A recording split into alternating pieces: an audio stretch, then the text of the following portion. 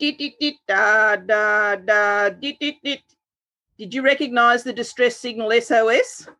It is actually what is called a pro sign in Morse code, not the individual letters, which would be separated by a space when transmitted as text. In the 1830s, a successful American artist and inventor, Samuel Morse, came up with the idea of a code to transmit messages on the new electric telegraph, which he had recently invented. Originally, his idea was to use only numerals, which would then be converted to letters using a code book. The message would be received to be read at the other end from indentations on a paper tape. The code was soon expanded by his colleague Alfred Vail in 1840 to include letters and special characters, so it could be used more generally. Vail estimated the frequency of use of letters in the English language by counting the movable type he found in the type cases of a local newspaper. First used in 1844, this code became known as Morse landline code, or American Morse code, and used combinations of dots and dashes, with the dots for the most frequently used letters. Telegraph operators soon learned they could translate the clicks from the receiver directly into dots and dashes and write these down by hand, making the paper tape unnecessary. It was later found that people became more proficient at receiving Morse code when it is taught as a language that is heard instead of one read from a page. A more refined form of Morse code proposed by a German, Friedrich Clemens Gerke, in 1848, became known as the Hamburg alphabet and was the basis for the international Morse code adopted in 1865. In the 1890s, Morse code began to be used extensively for early radio communication before it was possible to transmit voice. The dots and dashes were sent as short and long tone pulses. In the late 19th and early 20th century, most high-speed international communication used Morse code on telegraph lines, undersea cables, and radio circuits. In 1910, the US Navy experimented with sending Morse from an airplane, but there was as yet no radio system on pioneering flights such as that of Charles Lindbergh from New York to Paris in 1927.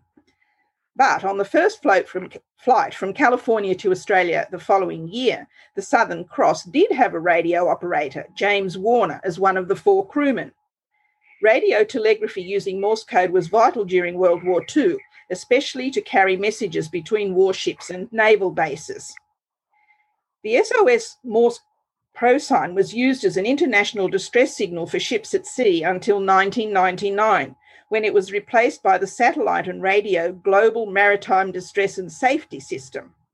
Although communication by Morse code has been superseded by modern technologies in the internet, it has been used in assistive technology, helping people with a variety of disabilities to communicate.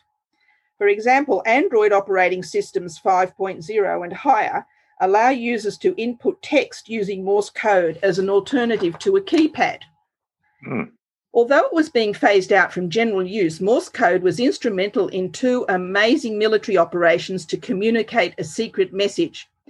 During the Vietnam War, an American airman, Jeremiah Denton, and his crew were held as prisoners by the North Vietnamese. When Denton was being interviewed by them for a propaganda film in 1966, he pretended to be blinded by the lights and used Morse code to blink out the letters T-O-R-T-U-R-E.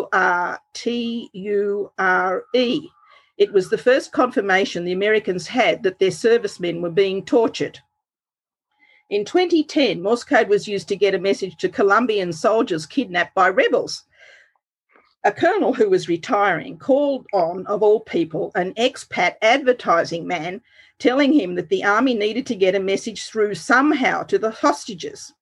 The ad man, Juan Carlos Ortiz, came up with the ingenious idea of incorporating a Morse code message into a song. He assembled a team to write a song into which they subtly inserted the message, 19 people rescued, you are next, don't lose hope, which was tapped out by the percussion. The song, titled Better Days, sounded like a dance track and was broadcast repeatedly on government radio, luckily the only station operating in the area held by the rebels. The soldiers had learnt Morse code as part of their training, and they gambled that the guerrillas had not. The army appealed directly to the rebels to permit the prisoners to listen to the radio.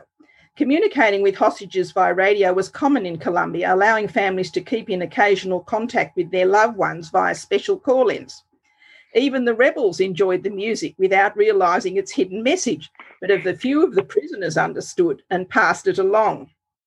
There are other less sensational stories about people being rescued by flashing a torch or reflecting light from a mirror to signal distress using the universally recognised but now unofficial pro sign SOS.